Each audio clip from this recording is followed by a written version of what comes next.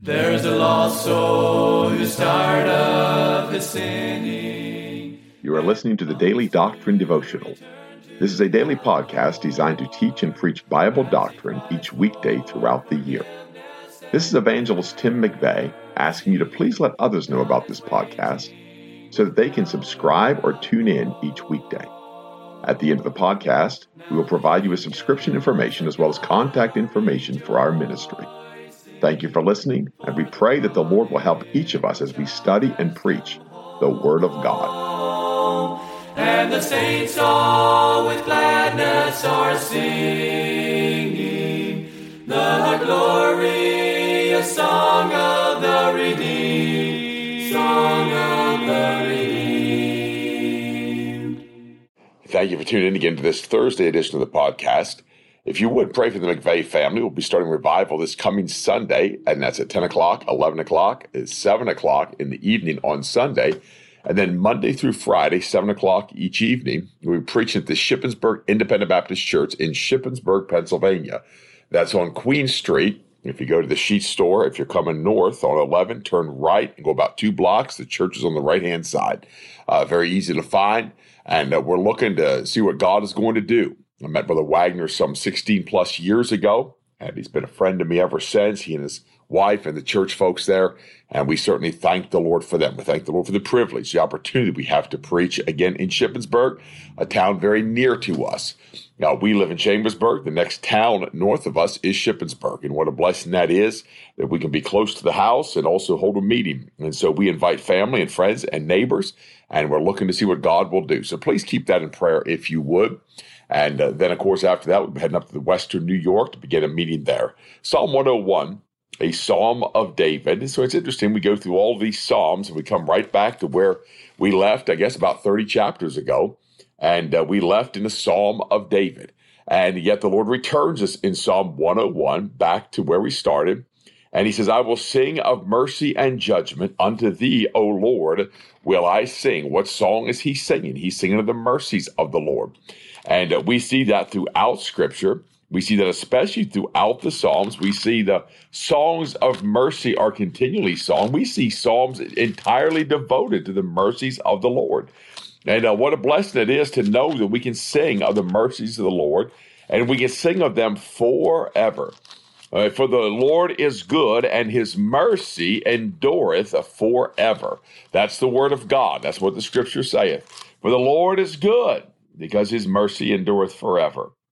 And let Israel now say that his mercy endureth forever. Let them now that fear the Lord say that his mercy endureth forever. Oh, give thanks unto the Lord, for he is good, for his mercy endureth forever. And so we know the promise of God is emphasized, that the mercy of God endures forever. His judgments are righteous. His judgments reach unto the heavens, and his judgments are pure judgments. His judgments are judgments in equity. Therefore, David is singing about those things. Men are unfair. Men are unjust. Men have no mercy. The natural man only shows mercy to the select few that he chooses, but the Lord's mercies are new every day. And he gives them to his children.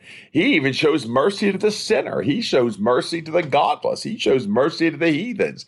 It rains on the just. It rains on the unjust. God is merciful.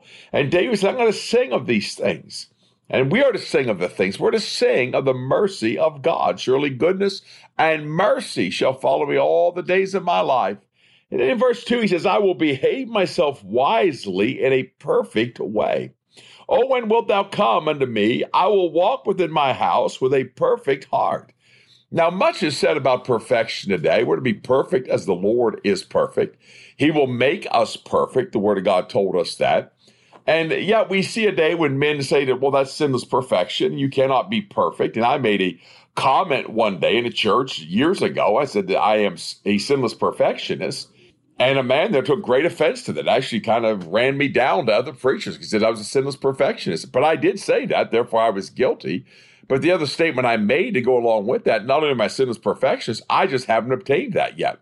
But I need to strive for that. That ought to be my goal. The fact that I am not sinlessly perfect does not mean that I just give up and throw in the towel and quit trying to obtain perfection in Jesus Christ and quit trying to be perfect. No, we are to strive for that, is to be perfect. What does that mean? It means that there is nothing lacking. There's nothing needed. There is nothing else. And so when David speaks of those things, and he says in verse 2 of this, when wilt thou come unto me? I will walk within my house with a perfect heart. How is he going to do that? Because he's behaved himself, according to the word of God, wisely in a perfect way. So he says there, his way is perfect. That means as he walks wisely, he's walking circumspectly, as wise, not as fools. And he's doing that. There's nothing he needs to add to his walk. Now, he said that by the Holy Ghost. There's nothing he needs to detract from his walk. His way of walking in wisdom is perfect before the Lord. And then he said, I will walk within my house with a perfect heart. It means there's nothing else that he needs to do in his heart, in his house, because all the things of his house have been given fully to his heart to do them, and he's done it before the Lord. And therefore, you can't add to that. There are times when you will perfect things in your Christian life. That's not hard to understand. It's just people grasping at straws. Usually, I find it's just an excuse for people to be licentious. They want to live wickedly, or they don't want to get sin out of their life. They want to change their conduct. They don't want to change their dress. They don't want to change their attitude. They don't want to change their manner of life. And therefore, they say, well, we can't be sinlessly perfect. And on the other hand, you have folks that claim sinless perfection that are far from living perfect, far from living right, far from even living holy. It's a charade. It's a lie. It's hypocrisy. But they claim they're sinlessly perfect. They say God has eradicated the seed of sin in me. Yet you watch them lose their temper, and you watch them in secret have secret sin and hide themselves behind the shroud of religion. And so both sides, there is a ditch. Right in the middle is this walk with God, where we have obtained a relationship with God, a walk with God that he said is perfect. And we can go to our house wisely and walk in perfection in our home. Why? Because we have satisfied at that time everything that God has wanted us to do, everything that God has required of us. The interesting thing about David is after David wrote this psalm, there's no doubt there was a time, because later in his life, he did slip before God. He numbered the people of Israel. David knew it was a great sin, and he was no longer perfect before God. And that's just my take on this. And I believe that's the way we are. I believe there's times that our walk is what it needs to be. Our way is what it needs to be. And there's nothing that needs to change. But then our flesh creeps back in, and our vile affections creep back in, and our thoughts given to godlessness creep back in, and we're no longer perfect before him. And he said in verse 3, then I will set no wicked thing before mine eyes. And that's usually why we slip out of a state where we can say that we're walking perfect before God. There's nothing else before him that we need. You come out of the prayer closet, you come out of a place of entire sanctification, and you come out of a place of studying the Word of God, and you've been in prayer, and you feel spiritual, and you know you're spiritual. You are spiritual. You can make spiritual decisions. You can conquer the world spiritually, but you put some wicked thing before your eye, and it overthrows you, and it takes you in that fault, and therefore your eye is defiled, your mind is defiled, and you try to protect your heart lest your heart take these things in, and it continue to plague you, and that's why we have besetting sin. And so therefore David told us, I will set no wicked thing before mine eyes. And you can't help but see wickedness today. You can't help but go into this world and see wickedness, but you don't have to dwell on it. You don't have to ponder it. You don't have to try to look closer. You don't have to try to look at the details. You don't have to try to find out exactly how wicked it is. No, you just protect your mind, guard your heart, keep your mind pure, keep your mind clean. He said, I hate the work of them that turn aside. It shall not cleave to me. That's those that have turned aside from the perfect way, God's way. And their ways have turned aside. They have gone into another way besides God's way. And religion is filled with people like that. Churches are filled with people like that. Usually outwardly, it takes a couple of years from the time they turn aside in their heart till it's manifest outwardly. But most people have already turned aside in their heart. That is the great falling away. There are very few people in churches we go in today that know the way of God and are living in the way of God. There are many that are pretending to, in hypocrisies, and they're pretending to do what God wants them to do, pretending to be what God wants them to be, but their heart is not for God. They have secret sin. They have a secret life. They've turned aside out of the way. It's going to be manifest someday. If they don't repent, it's going to be manifest that they're out of God's way. And David just said that he hates the work of them. that turn aside. It shall not cleave to me.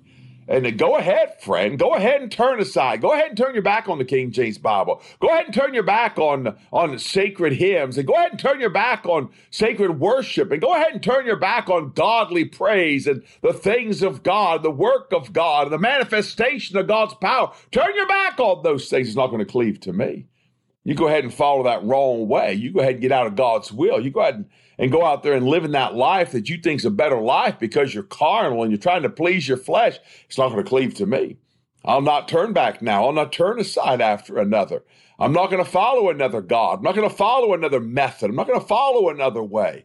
Now, there ought to be a message cried aloud from pulpits that it was 25, 30 years ago. It was 40 years ago, but that message is not cried aloud today. We say, well, every man has his own way. Every man does have his own way, but God has one way. And God's way is right, and God's way is perfect, and walk in that way. A froward heart shall depart from me. I will not know a wicked person. And so again, David is saying a froward heart. What's that? It's that heart that's never done right. It's that person that never makes the right decision. It's that person that out of their heart, they can never do what God wants them to do. Every decision they make is tainted with sin. Every decision they make is tainted with foolishness and godlessness. That's that froward heart. It's deliberate. It's willful. They don't want to walk with God. And David, again, he turns aside from those. Come out from among them, be ye separate, saith the Lord of hosts, and touch not the unclean thing. That's New Testament doctrine. I will not know a wicked person. And it's interesting that David says that because there is a fine line between befriending sinners and knowing a wicked person. But those that do wickedness, those that perform wickedly, you cannot be friends with. You cannot give yourself to them today. Why? Because they're in wickedness. Now, those that have been wicked, those that have found some type of repentance over their wickedness, those that no longer live in that wickedness and are seeking something, seeking relief, possibly seeking God, you can be friends with. But while they're steeped in that sin and steeped in that wickedness, oh, my friend, to avoid them, not because you're trying to damn them, not because you hate them, because it will cleave to you.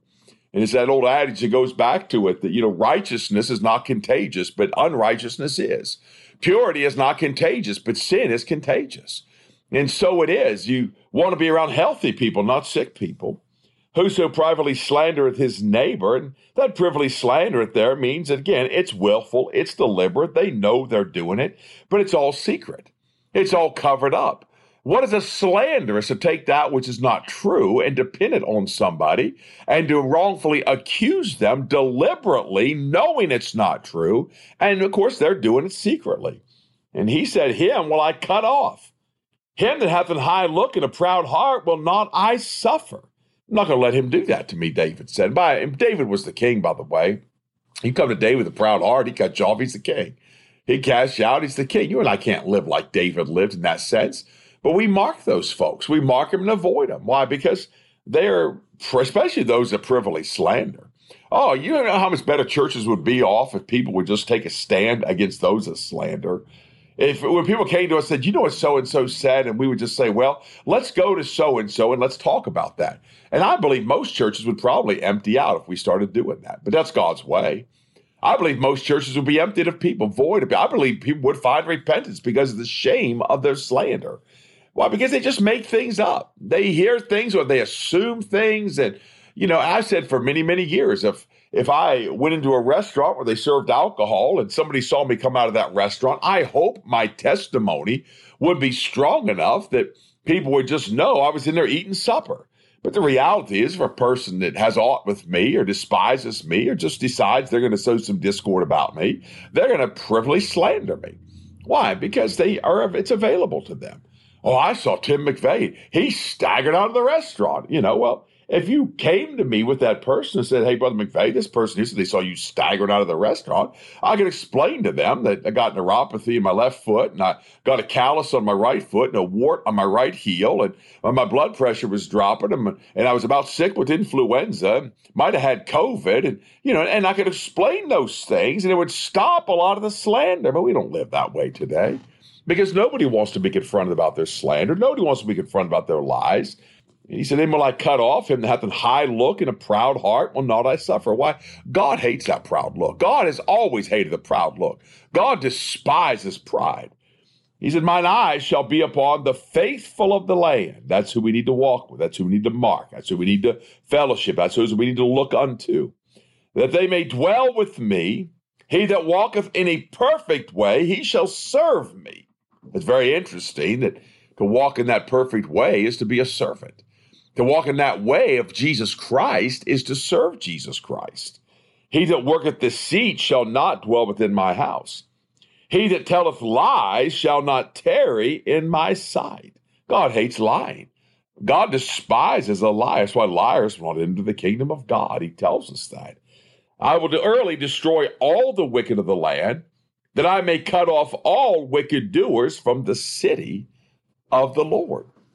One of the great fallacies of today is this idea that there is no absolute truth. And so when people are pinned down about truth, they use words to try to manipulate truth and words to try to confuse people about the truth. But if the church is the pillar and ground of the truth, ought not everything in the church be truth? That includes your manner of life. That includes your way of living. That includes your stand before God. All that secret sin. How many marriages have been destroyed by secret sin? How many marriages have been destroyed by slander? How many marriages have been destroyed because one or the other would secretly slander and put down their spouse and lie to their spouse and have a double life and a secret life? What a vile thing. So David the psalmist tells us the cure for that in Psalm 101, a psalm of David. Tomorrow, Lord willing, we're going to get back into some more psalms concerning Jesus Christ. And this, of course, will be Jesus Christ on the cross. This will be the suffering of Jesus Christ in Psalm 102. Pray for us, and Lord willing, we'll be back tomorrow. There's a lost soul who's tired of his sinning, and he longs to return to the Lord, as he cries for forgiveness and mercy. God is waiting. You have been listening to the Daily Doctrine Podcast with Evangelist Tim McVeigh. For correspondence, please contact us through our website and someevangelists.com, and use the contact form to connect with us. You may also subscribe to the podcast through our website, or search for Daily Doctrine Evangelist Tim McVeigh on iTunes, Google Podcasts, Spotify, Audible, or Amazon. To write to us, please use our church address, which is Manasseh Community Baptist Church, 70 Back Hollow Road, Blaine, Pennsylvania, 17006. Thank you for listening, and we pray that the Lord will help each of us as we study and preach the Word of God. Don't forget to subscribe and tune in tomorrow.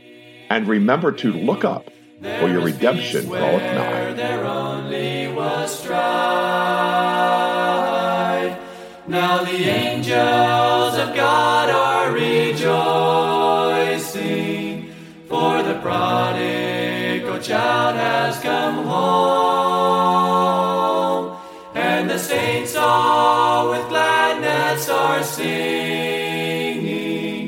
the glorious song of the redeemed.